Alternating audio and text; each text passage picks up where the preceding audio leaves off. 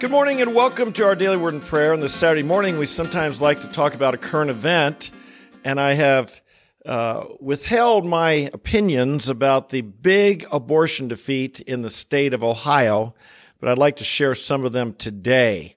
Special welcome to anyone who are joining us today. We come here every day, get in the Word of God, talk about it, and on Saturdays we like to talk about a current issue if we can, or we take a little break from our typical Monday through Friday series that we go through. Well, I live in Ohio, and Ohio had a huge defeat on this abortion issue in our recent election a couple weeks ago. What it was a constitutional amendment, that would enshrine abortion rights into our Constitution. Now, Ohio has been a leading state in passing legislation to whittle away at abortion.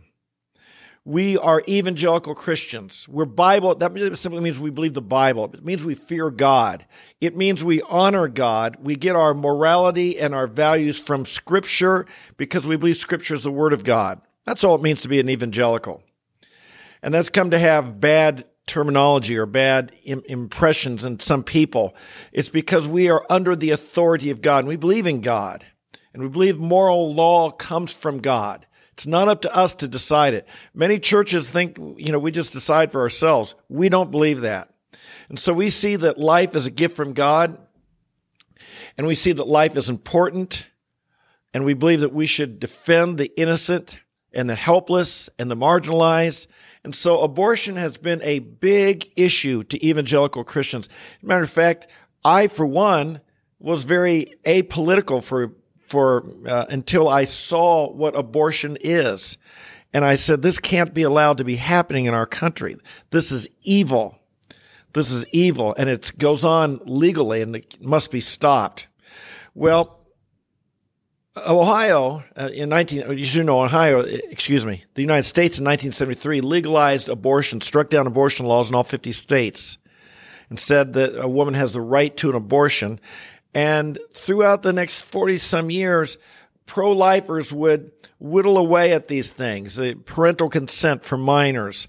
The facilities had to have certain hospital connections, so if there was a problem, the woman could be admitted quickly into a hospital.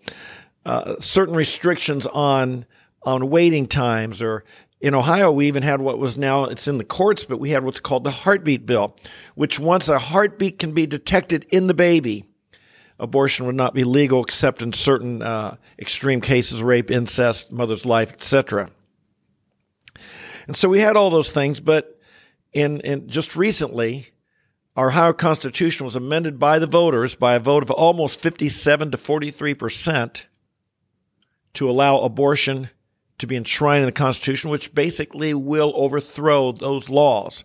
Now, they'll have to be challenged in court, and they'll have to be proven that those laws are now unconstitutional, but it doesn't look good.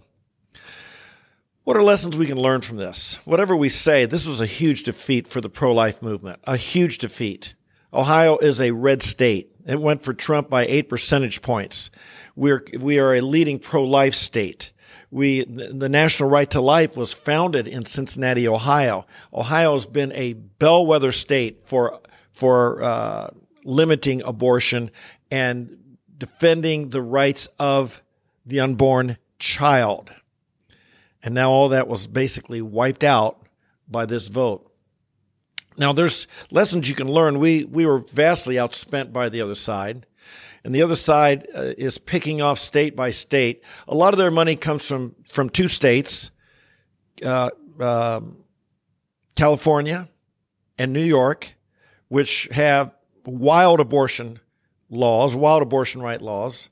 And so they're big states with a lot of money. And so they're raising money in these other states to pick off one state after another and to legalize abortion and enshrine that into the state laws. And Ohio was the victim of that this year.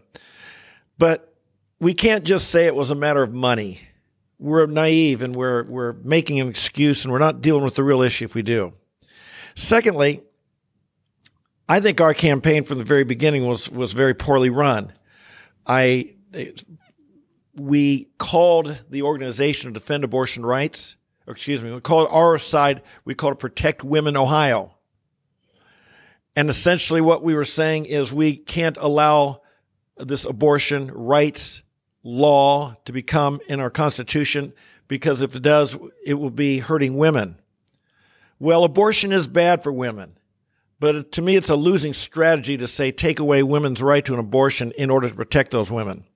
No, we're doing it to protect the child, the baby. There's another body involved. There's another human being, and that human being dies in an abortion. And somehow the strategist and the big money behind this thought that we need to make this about protecting women instead about protecting the baby. To me, it's terrible messaging. Terrible messaging. Just a word for you here. If you want to debate this abortion issue with anyone, if the focus is on the woman, the people in the squishy middle who don't have deep convictions will always go for pro-choice. If the focus is on the baby, the people in the squishy middle, the people who decide elections, will go to defend that baby's life. They'll go right to life. And we basically went and argued on their ground what's best for women, that they can have the right to an abortion or that they can't. And we're basically saying what's best for women is they don't have the right to this abortion. It's a losing strategy. There were some good groups. My good friend Mark Harrington over at Created Equal, they argued, and they've always argued, and they've seen the importance of defending the baby and making this about the child primarily. Others, basically the big money and the primary organization didn't call it that way. It was a messaging mistake. But again, if this is what we see, and if this is our excuse for why we lost that badly, we miss the point. The point is this. My feeling on this, America is further gone than I realize. That's right. I think this is the lesson to learn from this, that our country is further gone than we realize it. We are living in a time when the corrupting ethics of the sexual revolution have taken root in our country. You just look at the polling results, the demographic results of people who are older, people who've had families, people who've had children, were basically against abortion, the older people. Younger generations, say 45 and under, many of whom aren't being married, aren't having children. They demand to have sex whoever they want, whenever they want, without consequences. They've separated the concept that sexual intimacy is between a husband and wife starting a family, and they've made it just all about their own sexual lust, pleasure, and so forth. And it's corrupting our culture. It's corrupting our country, and it's deeper rooted than we've ever realized. Deeper rooted than I was willing to admit. And it's sad. I often think of our country as being one that is from our founding. Our founders dedicated our country to God. They saw us as a nation under God. They saw us as a republic, that our laws are to be honoring to God. And we have become simply a democracy where people vote on what is moral, good, and right. And it's a recipe for disaster. It's a Romans 1 situation. It's a Romans 1 where, because of rejecting God, which our culture did and has done in the early 60s when we outlawed school prayer, and more have become more secular. Romans 1 says God would give us over to immorality, depraved passions, and a depraved mind that doesn't see things right. And the sexual revolution, we call it, it's the Romans 1 experience, is more deeply rooted than we realize. Secondly, here, politics. And what's this tell us? Politics is downstream from culture. As evangelicals, we do believe in the importance of being involved in government. We are citizens of this country just like anyone else. We have the right to vote. We have the right to allow our moral beliefs and our religious beliefs to inform our voting. But let me tell you, we won't change people by politics. Government really can't change a person's heart as much as it does punish or prohibit immoral, wicked, evil behavior. And that's what we have put our hope in to stop this evil behavior politically, by law. And that's important, and we must continue to do so. But I will say that in sometime in the 1990s, I personally concluded from my preaching on campus, we're not going to stop abortion in America. We're not going to make it illegal. It's just not going to happen.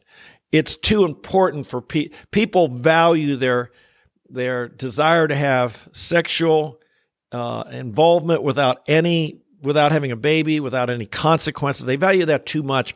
It'll never be made illegal in America. I just concluded that in the 90s. A couple years ago, when as a result of President Trump appointing new Supreme Court justices, we had the overturning of Roe versus Wade, something I thought would never, ever happen. I thought that would never happen.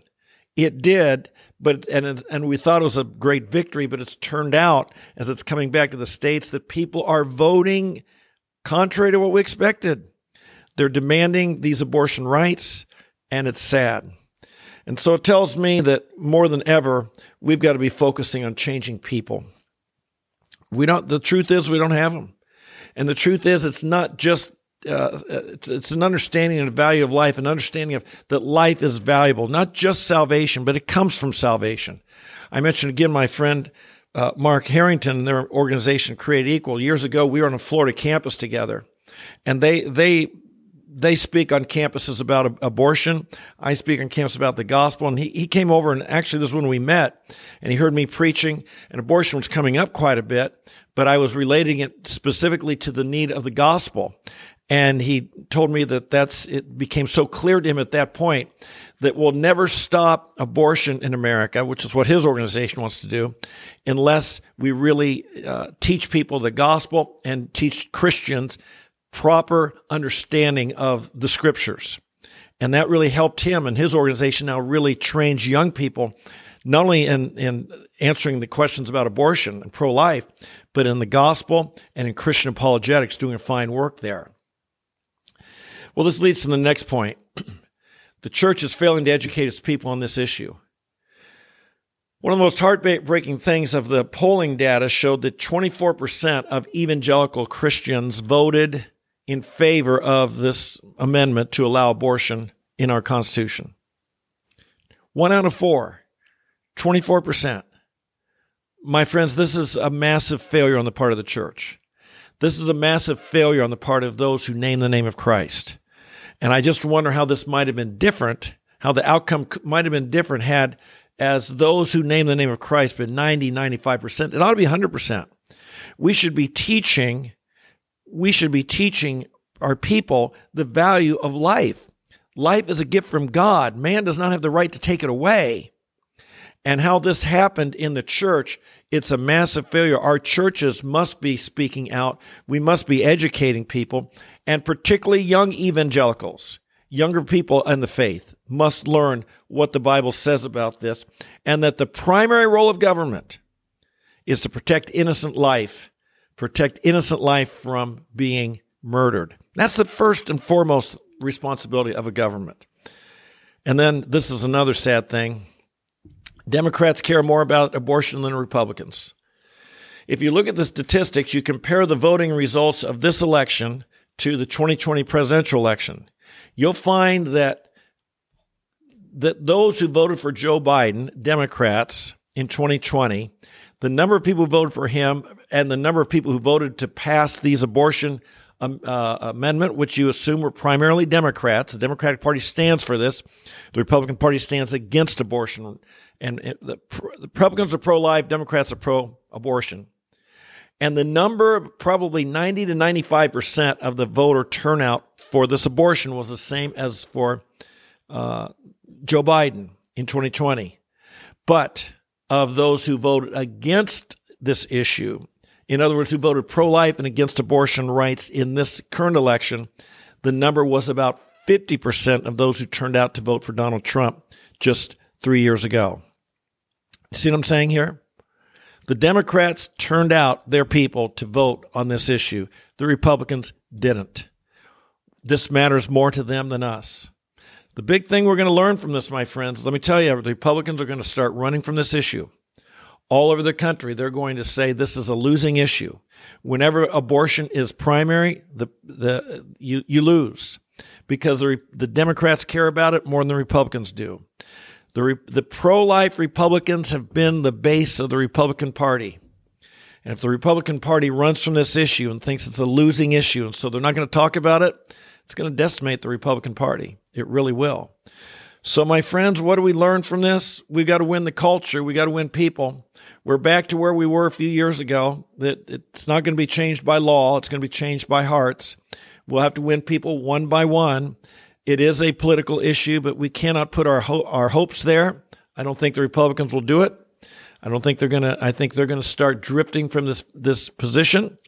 But you and I must stand for what's right, no matter what the politics, no matter what the culture. This doesn't change, this massive loss does not change what we believe to be right or wrong. It might challenge us to rethink some of our strategies. And I think that's where I'm at. My strategy has been for years now. I will always vote pro-life. I will never support someone who favors the killing of children. To me, that is a litmus test of a worthy worthy government leader, someone worthy of my support. But I also realize our country just doesn't want it. Our country does not want the responsibility that goes along with sexual intimacy. Our country wants, it's embraced the ethics of the sexual revolution. And so what do we do there? We've got to win people one by one in our culture, in our cultural institutions, in our education, in our media. We've got to start telling a better story and valuing all life and helping people realize that sexual intimacy is for a husband and wife where they are beginning a family, not just for personal pleasure and lust. Let's pray about it. Father in heaven, we come to you today and we just grieve in our hearts over the loss over this defeat here in Ohio. It really is sad, Father, that the people in this country, in this state, which would have been thought differently, would have gone so strongly, such a strong number in favor of abortion. Father, we pray against groups like Planned Parenthood. We pray against the Democratic Party. We pray against these people who are advocating the destruction of innocent human life. We pray, Father, you'd raise up pro-life leaders. But most of all, Lord, we pray for a reversal of this ethic in our culture, of the sexual revolution that has totally redefined what this is all about and has corrupted generations of young people. We pray, Father, for a repentance in our land. We pray that you'd raise up people not only for be pro-life spokesmen, but more importantly, to lead people to Christ and to help educate your church on what's good and right and true. We pray for the people of God to be wise, discerning, courageous, and understanding, and that we would come down on the right side of issues in our culture. We pray for these things. Have mercy upon our land, Lord. We're enshrining the taking of innocent life and shedding of innocent blood. God, we know it's calling out your judgment upon us. Have mercy on us, we pray. And we ask this in Jesus' name. Amen, amen, and amen. Hey, thanks for joining us today. Someone put in the chat, it's a tough message. It is a tough message.